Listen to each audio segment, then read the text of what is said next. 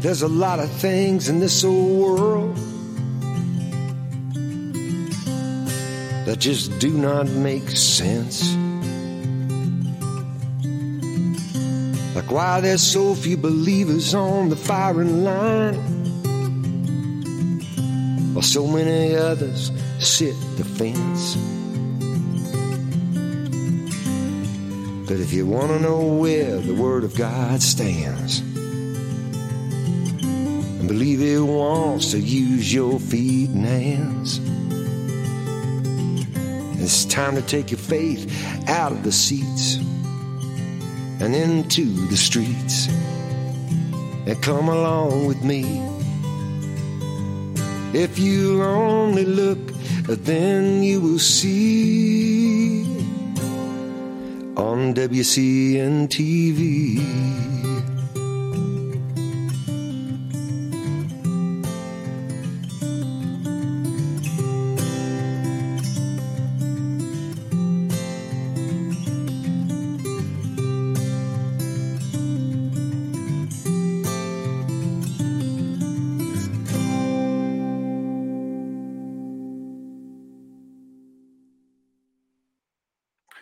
Well, hello, everyone, and welcome to another episode of WCN TV. Today is Tuesday, May 10th, 2022. Sometimes it seems like March.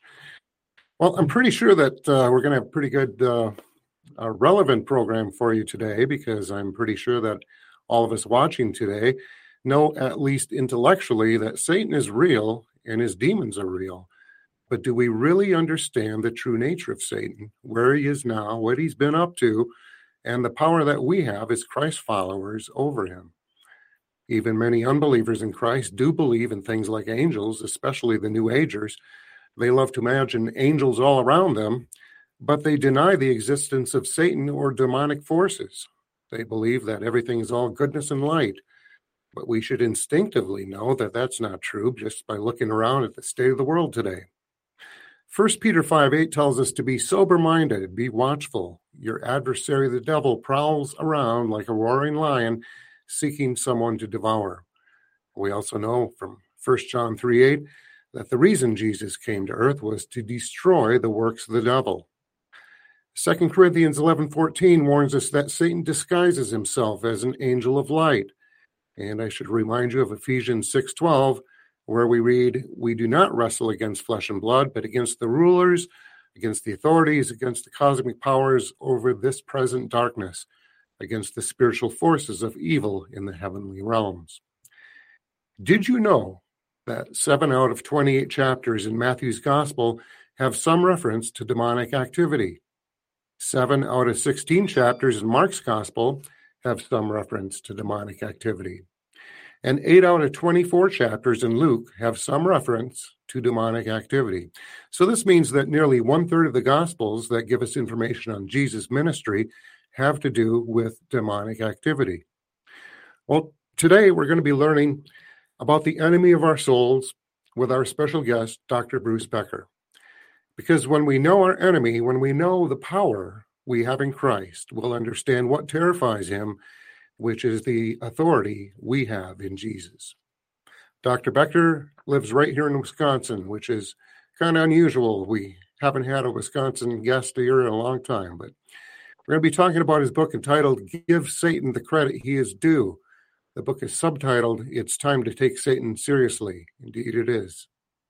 Dr. Becker is a church consultant, a widely sought-after public speaker and author, and his doctorate is in leadership and ministry management.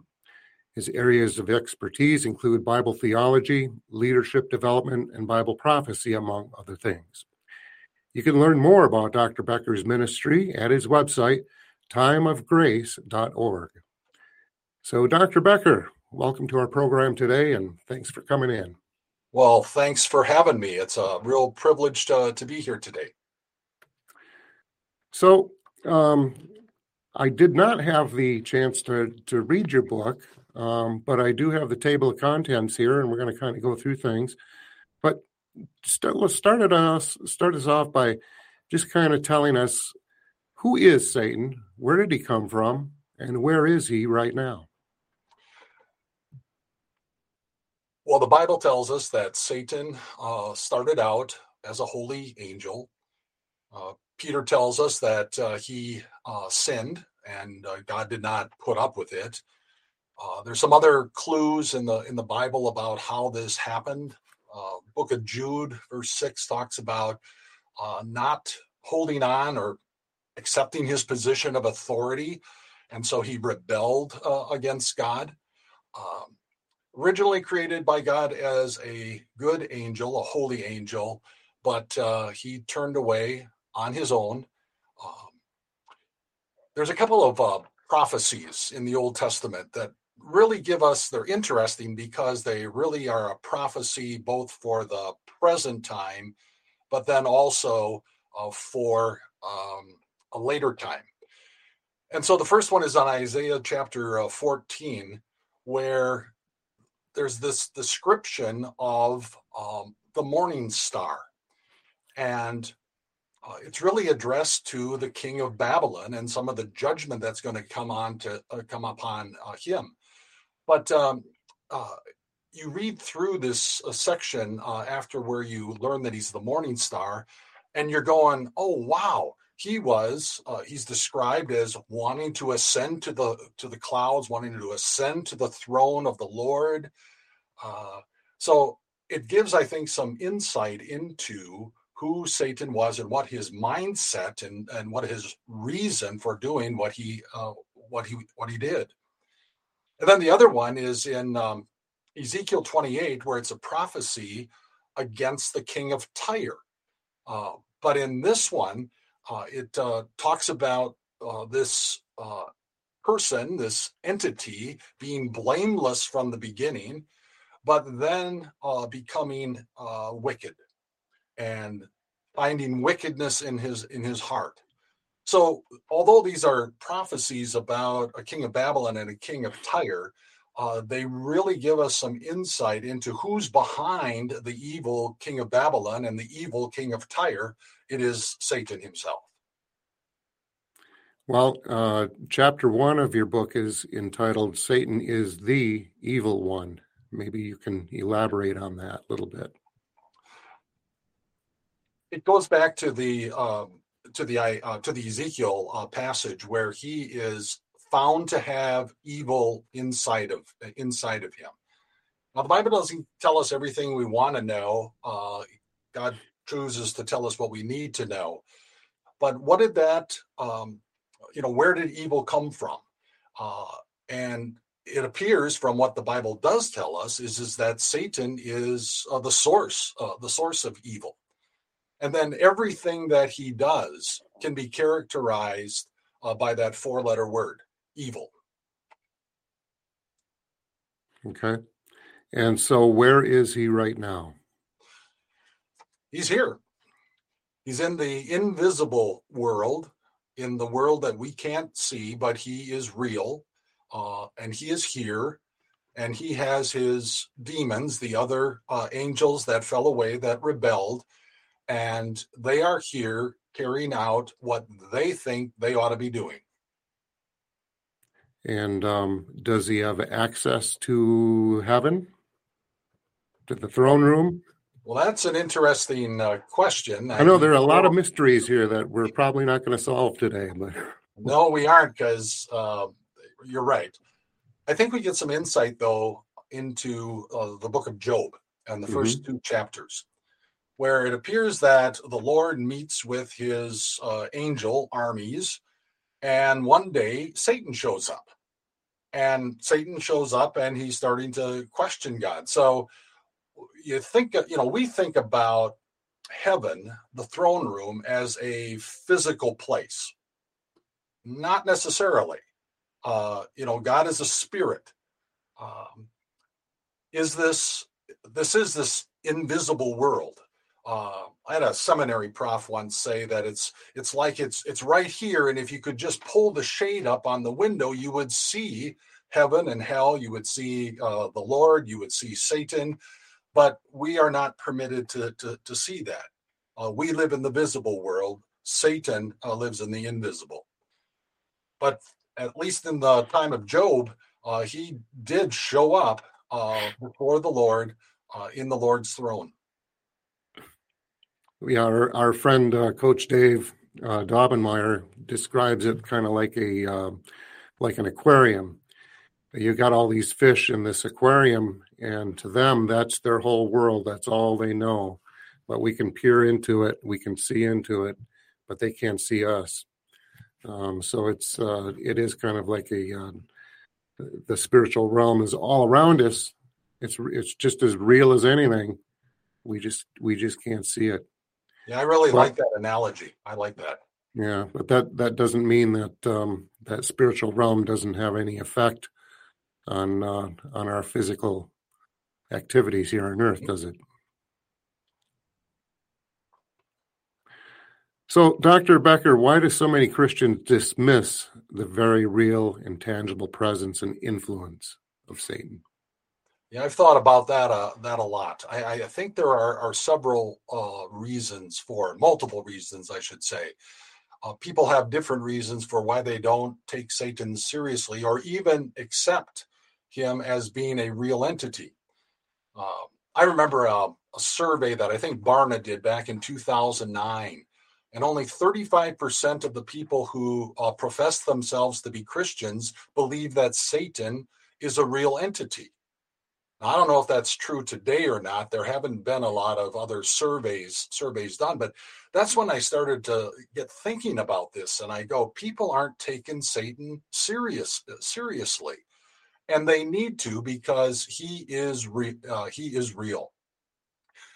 I think possibly also people, if there is truly a Satan, then there's a hell, and then there's a God, and then there's a heaven, and my life might be in jeopardy, or my eternal life might be in jeopardy. So out of sight, out of mind.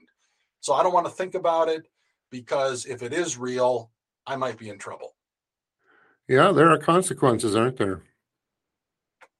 So it's just interesting to me that more pastors don't teach and preach on the reality of the spiritual warfare, because that's really what we're dealing with. We see all this stuff happening in the world today, and people are trying to fix things with political solutions, but there are no political solutions. It's got to be a spiritual solution to the problems that we're dealing with. I think We see these demonically influenced people, and I could name the names. We all know who they are. They seem to be pure evil, and they're influenced by something. I believe they're demonic. I was going to say that supernatural skepticism is another reason. We're so logical and kind of people that believing that there's something supernatural out there, isn't intellectually, strong. That's a weakness if you think that. So I think that's probably the other reason that people are not recognizing Satan as a real entity. And why some pastors don't speak about Satan or preach about him or teach their people about him. I don't really have the answer to that. If you believe the Bible, Jesus said that Satan was real, called him the father of lies. So if we don't believe what Jesus believed and saw, we got to question that. Well, and we know that he even tempted Jesus himself. So it's right there in Scripture. So what is Satan's mission here on earth? What is his purpose? What is his goal? What's he doing? I think very simply, it is to attack and destroy those who are followers of Jesus. Those who aren't followers of Jesus, he doesn't have to worry about. There are two armies. There are two camps. There are those who follow Jesus, and there are those who follow Satan. And the ones who follow Satan have rejected Jesus. They don't believe in him. They don't trust in him. They don't care what the Bible says about him. And so you have these two groups, and it's really he wants to take down those who follow Jesus. Just as you mentioned, he tried to take down Jesus with the temptations in the wilderness at the start of his ministry. So, yeah, I mean, number two, chapter number 2 of your book is called "Satan is Your Number One Enemy." Maybe you can tell us a little bit about what's contained in there. Well, there are human enemies that we face, whether it's individually or as a country. But this is a spiritual enemy. Our fight is not against flesh and blood, but against the powers of this dark world, and that's Satan. He's not a friend. That never has our best interest at heart. He's always looking for ways to take us down and take us out, and that makes him the greatest enemy that we face in our lives. And probably even greater because we don't know much about him and we don't really study and we're not taught in our churches how to respond, what to do. We don't realize that we have already won this battle, even though we're still wearing a target on our backs. But we do have power, don't we? Yes, we do. And another thing is we don't always know how he's operating, because he operates in the invisible, the spiritual world. And so he doesn't come to us and say, "Hey, hi, I'm Satan. I'm here to tempt you today." He doesn't operate that way. Yep. So what are some of the ways he attacks people? Now, I know that he attacks Christians because we are his number one target. But he also attacks unbelievers, doesn't he? I've seen a lot of unbelievers who really seem to be demonically possessed or influenced at least. So what about that? What's happening there? Yeah, identifying I believe there's multiple sources of the demonic activity and the expression of it in people's lives. Certainly Satan is at work, but we also have within us a sinful nature. We have sinful desires that are in conflict with the spiritual desires to serve the Lord. But there's also environmental. For example, let's say a person grows up with an abusive father, and then that person carries that with them. It's in their heart, it's in their soul, and they exhibit much of the same kind of evil activity as they grow up, and it goes from one generation to the other. In the end, Satan is the face of evil, and he is behind everything that isn't Christ. Again, it goes back to there's only two camps. And Satan will use that to, for example, let me just say this, that the growth of Satanism is an indication that he is working strongly among people who are not Christians, because the growth is there and the occult is there. It's always been around, but there just seems to be so much more. Well, as long as you mentioned Satanism and the occult, I have to wonder what is the attraction to that for people who would reject Christ, reject truth, and choose instead Satanism. They're actually, I mean, they're still, saying that they wouldn't worship anything, yet they're worshiping Satan, which is a created being. Why not worship the Creator? I don't remember the passage where to find it, but it talks about Satan blinding the eyes of the unbeliever from seeing the truth. And so he's active in keeping people blind. They can't see. They can't see where they're at. They can't see how to get out of it. They can't see a better way because Satan has blinded them. Yep, I'm still not seeing the attraction. I guess Yeah. I don't see what they get out of that. But obviously, a lot of it has to do with pride, rebellion, things of that nature. Things that appeal to our lowest common denominators, or our lowest basic instincts, I suppose. So, In Paul's letter to Titus, he had talked about not having someone who is new to the Christian faith to become a leader, so that they don't fall into the same sin that Satan exhibited, which was conceit.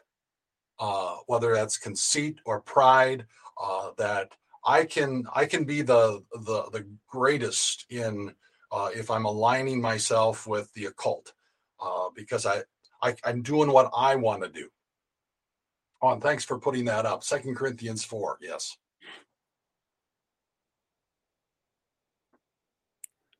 okay, so 2 Corinthians 4:4, in whom the God of this world hath blinded the minds of them which believe not, lest the light of the glorious gospel of Christ, who is the image of God, should shine unto them.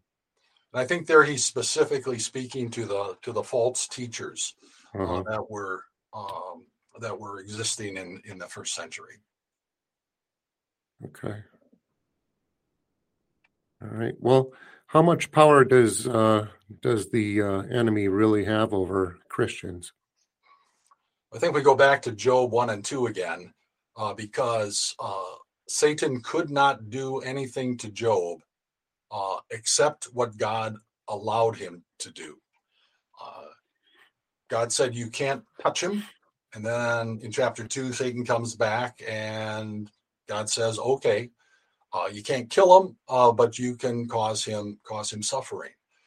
So the simple answer, I think, is that God is still the one in control of all of creation. And he is in control also of Satan, that Satan cannot do everything that he would like to do. Oh, yeah, I can imagine. So I'm sure that a lot of our viewers would like to know, does Satan have the power to possess human beings? I've seen a lot of scary movies about that out there. What's the real deal on that? Well, in Jesus' day, he possessed a lot of different people. What I think is interesting is that in the Old Testament, we don't hear about, not that there wasn't, a lot of demon possession. There seemed to have been a lot more sorcery. You think of Pharaoh's sorcerers, and they were able to duplicate some of the first plagues that Moses had called out. You got the witch of Endor at the time of King Saul.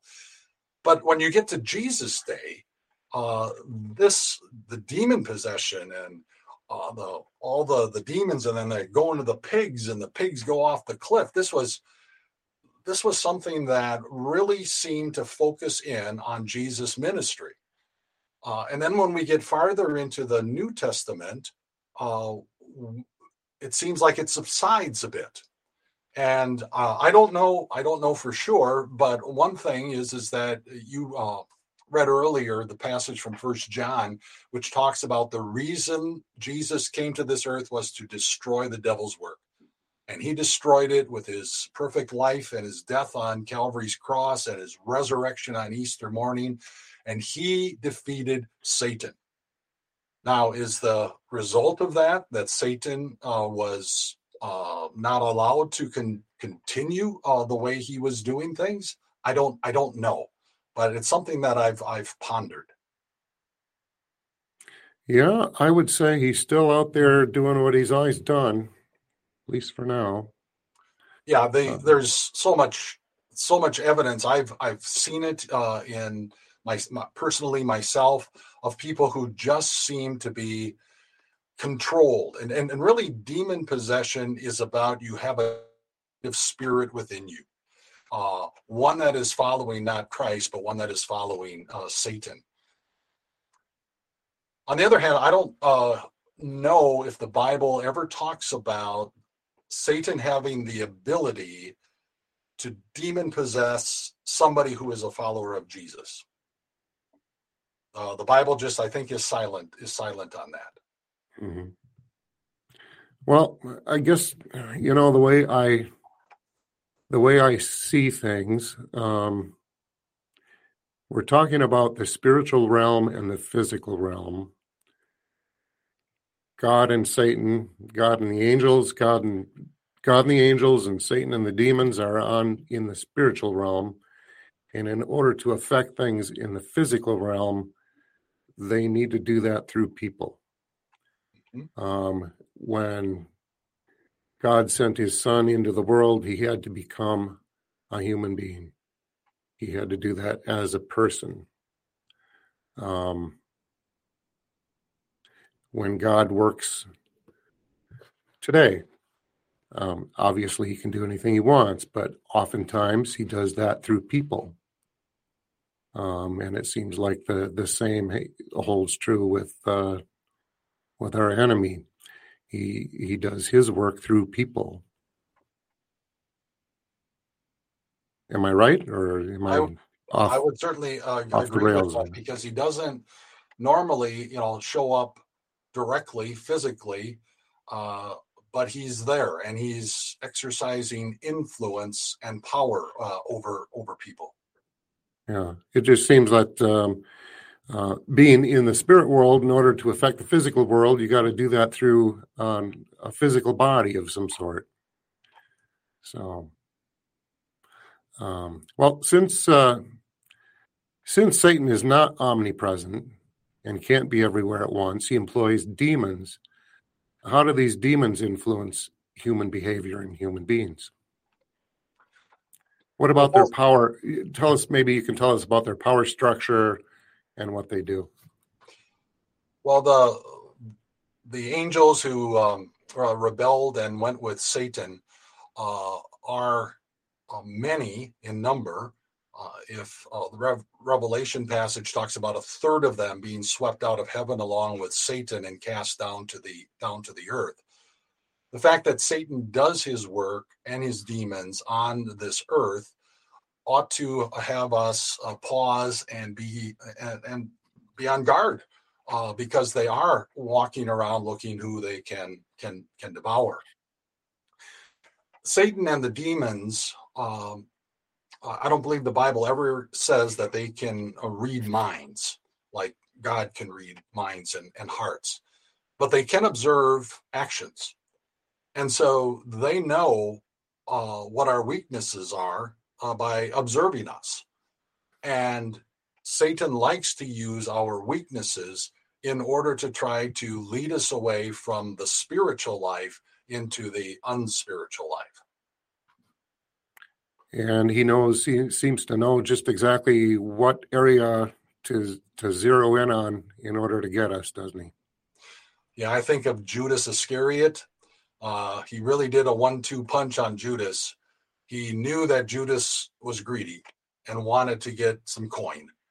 And so he tempts him, he leads him to say, hey, you can get yourself 30 pieces of silver just by betraying Jesus. And then after he betrays Jesus, he comes with that left hook, which says, you betrayed the Son of God. He's not going to forgive you. You are a horrible person. And what did he do? He went out and hanged himself. Mm-hmm. And there again, another mystery that we I guess we're not going to know for a while what Judas's eventual end was, will we? We're about at the halfway mark. Anyone in the studio audience have any questions that you'd like to ask Dr. Becker? Any comments? Now is your chance. I got one, Rob. Okay. Welcome, Harry. Where did the demons come from? Satan can't create, so where did they come from? As I said earlier, the demons were part of the holy angel corps, that God created them. We know that they were in existence sometime in the first 6 days of creation. because we're told that they shouted for joy at the creation, at God's creation. But then Satan usurped authority that wasn't his. And as a result, he and those who followed him were cast out of heaven down to the earth. Okay, but Scripture says that those angels are in chains, reserved unto judgment, in chains, bound. So where did the demons come from? Can you repeat the question? I'm not sure I'm understanding it correctly. Okay. The question basically is, where did the demons come from? People say that they were the fallen angels, but the fallen angels that were cast out of heaven are in chains, reserved unto judgment, bound. They're separate from the demons. So where did the demons come from? You're talking about the demons that, like in Jesus' day, the demons that possessed people. Yes. And I assume the demons that are everywhere around us today. Yes. So, well, the demons are the result of Satan and the evil angels' activity. The evil angel or the devil is, bound with a chain in the abyss. Revelation 20 tells us that. Yet Satan walks around the earth. So the chain isn't a chain made out of steel or titanium, but it is a chain that God has put upon him and put upon the evil angels. He didn't say he did it to Satan. No. What was that, Harry? I'm sorry, Rob. What? Well, I didn't catch that. What was that? Oh, I'm sorry. My wife was talking to me. It picked up. Oh, okay. All right. I'm sorry. I didn't think it said that he bound Satan. It said the fallen angels were bound and reserved. Do you have the scripture on that? Why don't we just look that up quick? I can't look up something that I don't know that's even in the Bible. Oh, okay. Revelation 12. Revelation 12.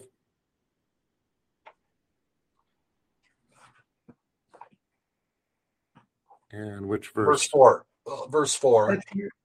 And then at the end, Satan is bound and cast.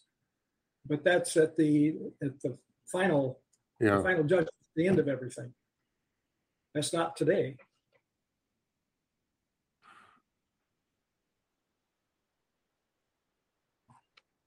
Yeah, that is,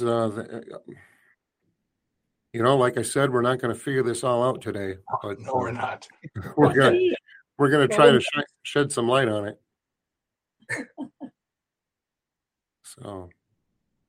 So, Dr. Becker, because Satan masquerades as an angel of light, how can Christians discern when something is really demonic? Yeah, Paul covers that. How can anyone, obviously Christians have the Holy Spirit and they can do it through the power of the Holy Spirit, but maybe I should ask, how can even unbelievers discern when something is evil, something is demonic, when it appears to them as something beautiful? Again, they're blinded by Satan. When Paul wrote that about masquerading, that Satan masquerades as an angel of light, he was specifically speaking about the false teachers. And they masquerade as apostles of Christ, disciples of Christ. And so you have this contrast again between those who follow Christ and his word and those who don't. And so the way to determine this, to discern it, and even a non-Christian can discern this. This isn't part of what it means to be a follower of Jesus. So therefore, it is someone following Satan. And you don't have to be a Christian to be able to see the difference between good and evil, between grace and untruth. Yeah, but it is much easier when you have the Holy Spirit, isn't it? Oh, absolutely, because You think of what Paul said in his letter to the Ephesians in chapter 6, where he paints this beautiful picture of, we're at war and we're soldiers, and we need to take up the breastplate of righteousness and the shield of faith and the sword of the Spirit, which he ends that section is the Word of God. And so the Word of God is the weapon we use to discern, is this Satan or is this Christ? Okay. Well, folks, we're talking with Dr. Bruce Becker. His website is timeofgrace.org, and his book is Give Satan the Credit He Is Due, subtitled It's Time to Take Satan Seriously. Let's see, there are 6 chapters in this book. Satan is the evil one. Satan is your number one enemy. Satan will attack you. Satan wants to scam you. Satan will tempt you, and Satan will accuse you. Dr. Becker, I'm going to let you pick which topic you want to hit on next. Well, let's talk about scamming. He's been doing this from the beginning, and already in the Garden of Eden with Adam and Eve, he comes to Eve and he says, you're going to be like God. You're going to know good and evil. The whole thing was a scam, and he continues to operate that. And so he, whether it is our environment, our culture, things going around us, how can a loving God let that happen? That's a scam. Why do you have to follow what the Bible says and how you live? And questioning and challenging and trying to lead us down a different path. But it all started in the Garden of Eden.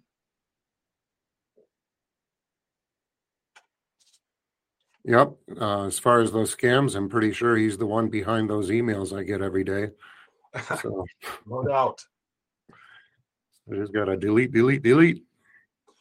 So I referenced before the Pharaoh's people, his wise men, his magicians. That was a scam until they couldn't go any further. They did the first 3, I think, but then when it came to the 4th plague, they were unable to do it. But they're always deceiving. I mean, Satan's name means deceiver, accuser, slanderer. Those are all characteristics of Satan, and he wants to deceive us from believing the truth of our God.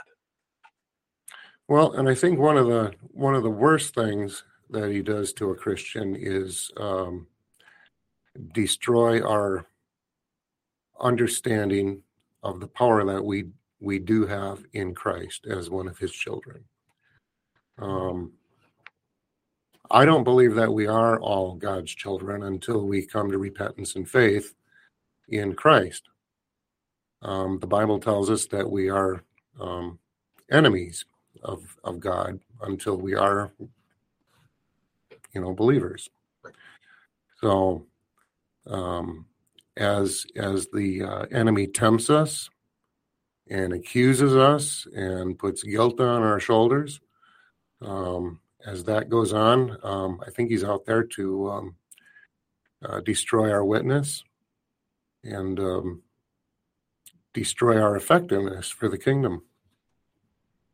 What say you? That is what he is attempting to do. And when he rallies our culture, which appears from what I see to becoming more and more godless, more and more in line with him, he rallies those people to also then attack Christians.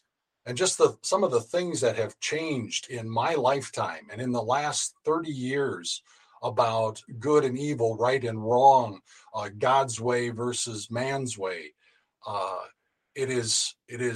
We ought to be somewhat frightened and give him the credit he's due. But on the other hand, he's already been defeated, and we have all the power we need to resist him. Okay, well, the scripture tells us, resist the devil and he will flee from you, but that is often easier said than done. So how do Christians actually resist the devil? How do you do that? Yeah, it goes back to Ephesians 6 and what Paul said. You pick up the sword of the Spirit and wield it against Satan. And you've got your breastplate of righteousness that Jesus brought for you to be a defensive armor against his attacks. The shield of faith, which can put out the flaming arrows of the evil one. I just love that section of scripture because it really focuses us in on how we can resist Satan. Yeah, and I guess for me it comes down to defeating lies with truth, doesn't it?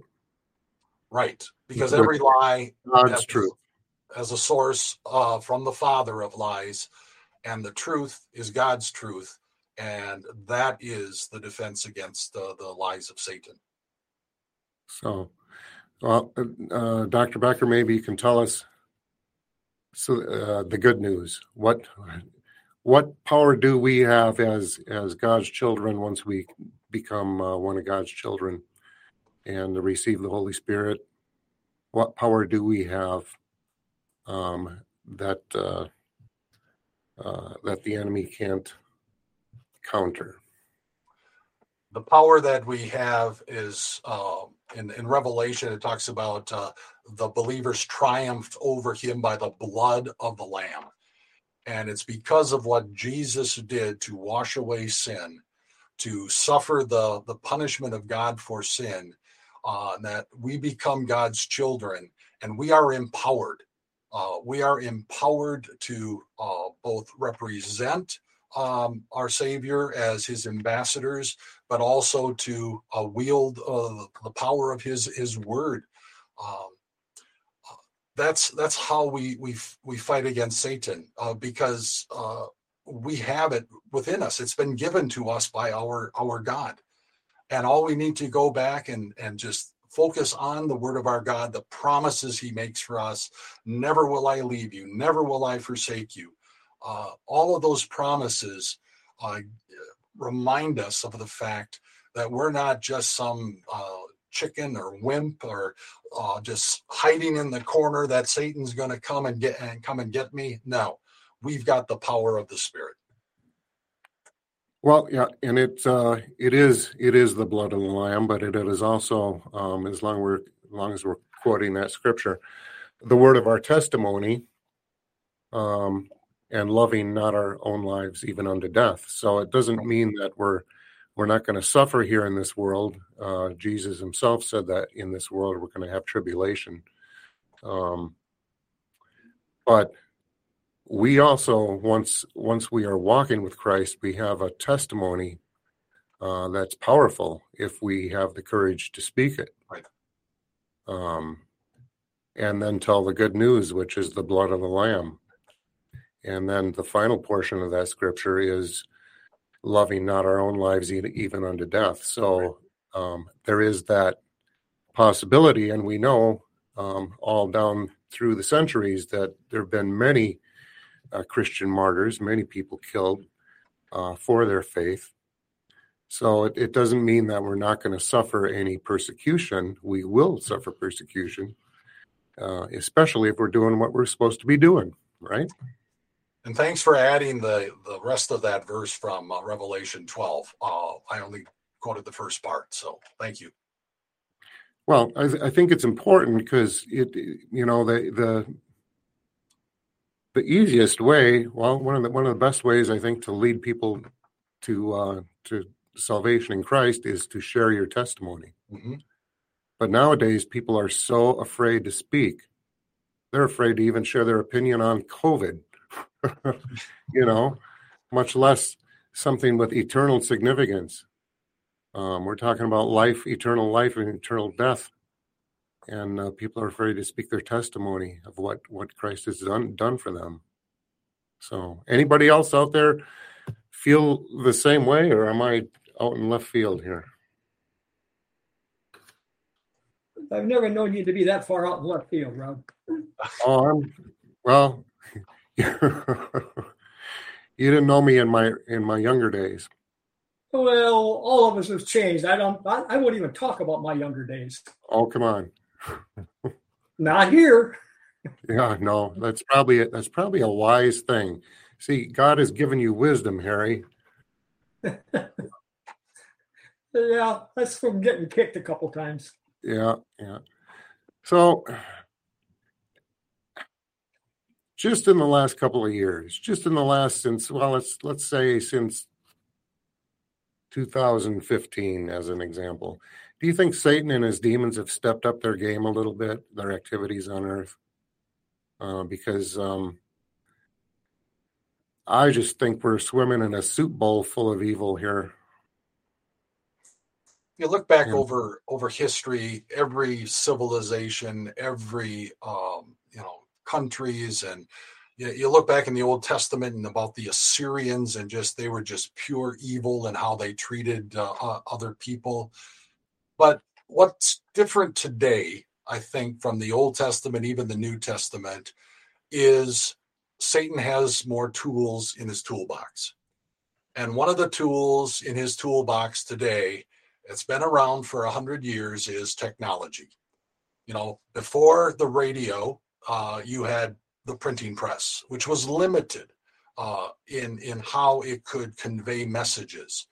But then the radio came, and then television came, and you are using that medium, but Satan uses it too. Just watch some of the shows on television and what is being promoted, what is being shown. And now we get to the internet, and that has just opened up Satan's toolbox into getting his kind of message out there, which then just kind of gets hate going and resistance going, and people on social media can say anything they want, and they can just spew hate, and nothing happens. So I think that today, yes, he's upped his game because he has more tools in his toolbox. So he's got more tools. Do you think he has less time? I don't think he has any desire to slow down. He's never going to retire. No? Well, one day he's going to retire. Oh, yes. We're not there yet. Not there yet. So, yeah, it's been we've seen things in the last couple of years I never thought I'd see in my lifetime. I would agree. What is this is off topic, I suppose, a little bit, but not really. What is your take on the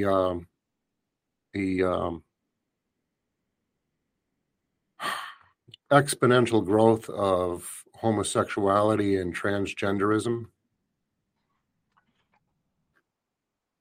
Now that's something fairly recent. I mean, 10 years ago it was there, but it wasn't in your face. I mean, you didn't have to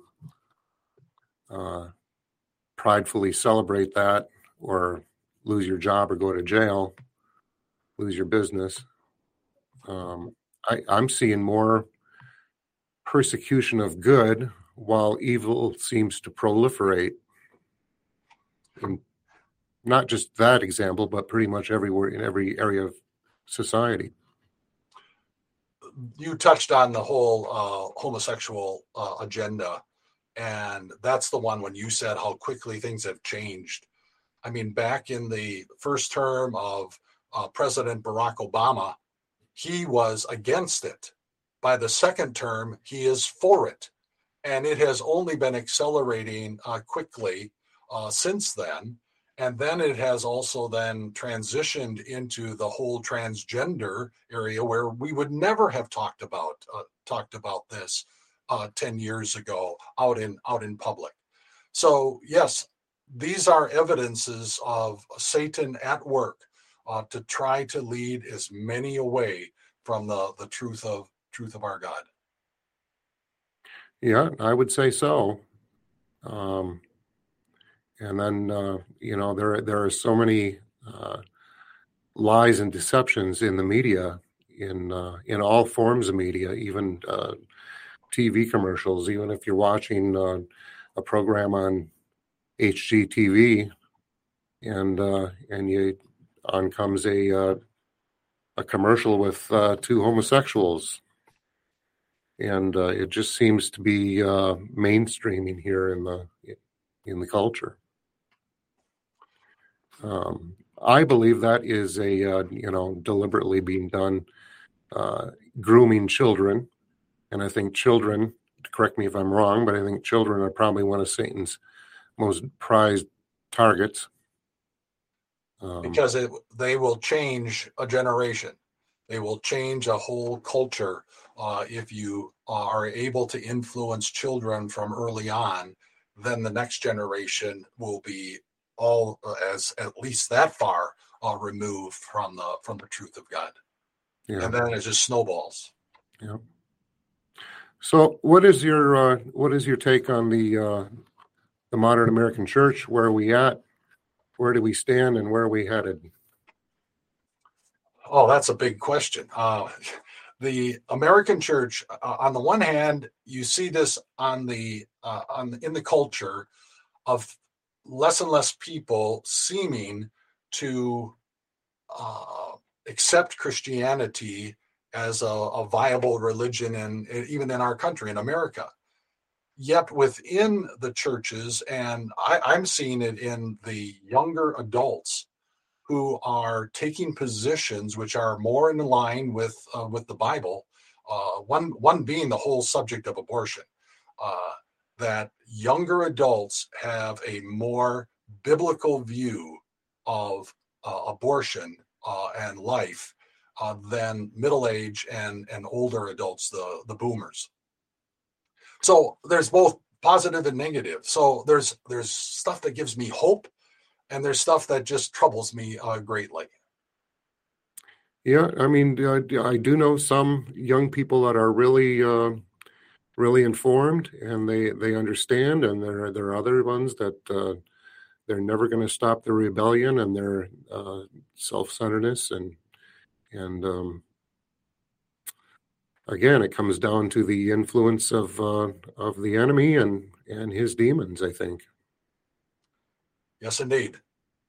He's behind everything that isn't godly. Yeah. So we have just a few minutes left. Why don't you take us through your website, Dr. Becker, if we can put that up on the screen, and you can tell us what folks will find there. So this is the website of the ministry where I serve. It's called Time of Grace, and the main areas of our ministry is a television program. Then we also have video devotionals, print devotionals, and then podcasts. Those are our four main areas. Each month we publish a book of some sort, or a Bible study, and we make that available to our listeners and our viewers and our readers. The main speaker is right there, Pastor Mike Novotny. We record him every week, his message at his church in Appleton, Wisconsin. And then we broadcast it around the country on dozens and dozens of different stations and networks. And what church is he with?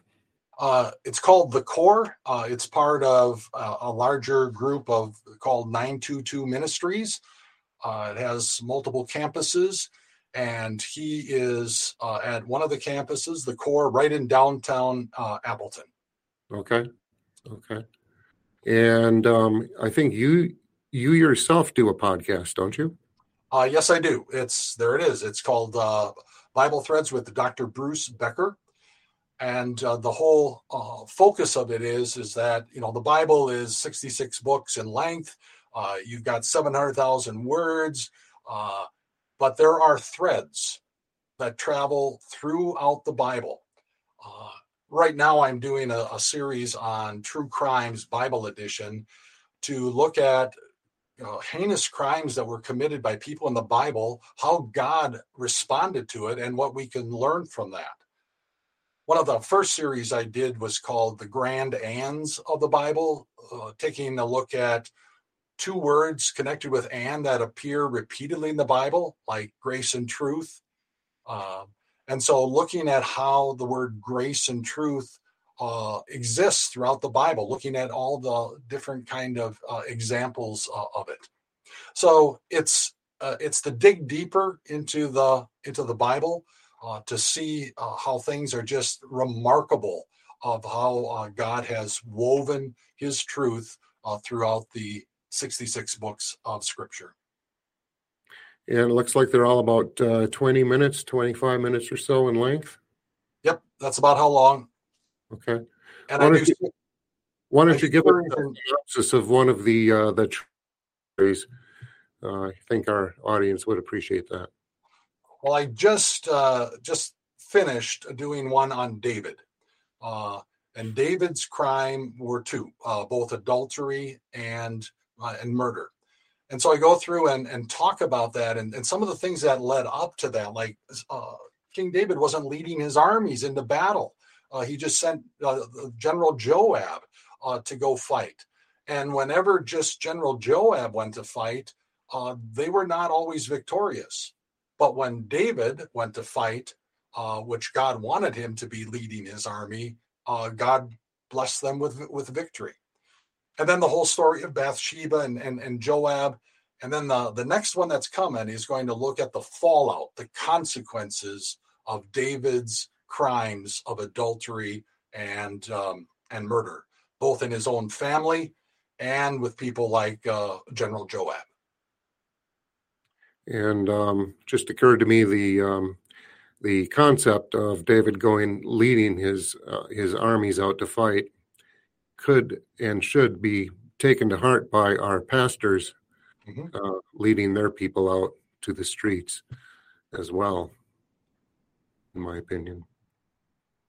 So you can find Dr. Becker's podcast. Can you subscribe to that? Does it come automatically? Do you have to go daily and look for it, or? Well, you can subscribe to one of the podcast aggregators, like. Okay. Yep. Yeah. So you can subscribe there and you'll get the new one. Probably the one David's going to be out tomorrow, or you can go to the website and just listen to one that's there. And so you can listen right on your tablet or on your computer. Okay. So it is at timeofgrace.org. timeofgrace.org. So, any questions left from our audience before we call it a day here? All righty. Well, Dr. Becker, I'm going to give you the last word. Well, thanks very much for having me. And my encouragement is to realize that Satan is real. He is not your friend, but you have every tool imaginable to defend yourself against him and to take the message of the gospel to people in your community and around your state. Yes, yeah, that's absolutely true. But you cannot teach what you don't know. So thank God for his word that we can go to on a daily basis and study and learn and grow. And it actually gives you courage to go out and do, just reading his word. So I think we're all set for today. I may or may not be here with you next week. It may be Dr. Mike and me next week, or it might just be Dr. Mike, but I will be back on May 31st. We have George Barna as our guest. Looking forward to that. Dr. Mike's going to hold down the fort for a couple of weeks here, but I might be joining you next week also. But until then, please share these programs. You can also share them from our Rumble page. If you go to Rumble, just to search for WCN TV, and you'll find all our programs there as well. Some people prefer watching it there, or you can find them all at WCNTV.net. So until next time, thank you and God bless, and we will see you next Tuesday at 5 Central Time. Bye-bye.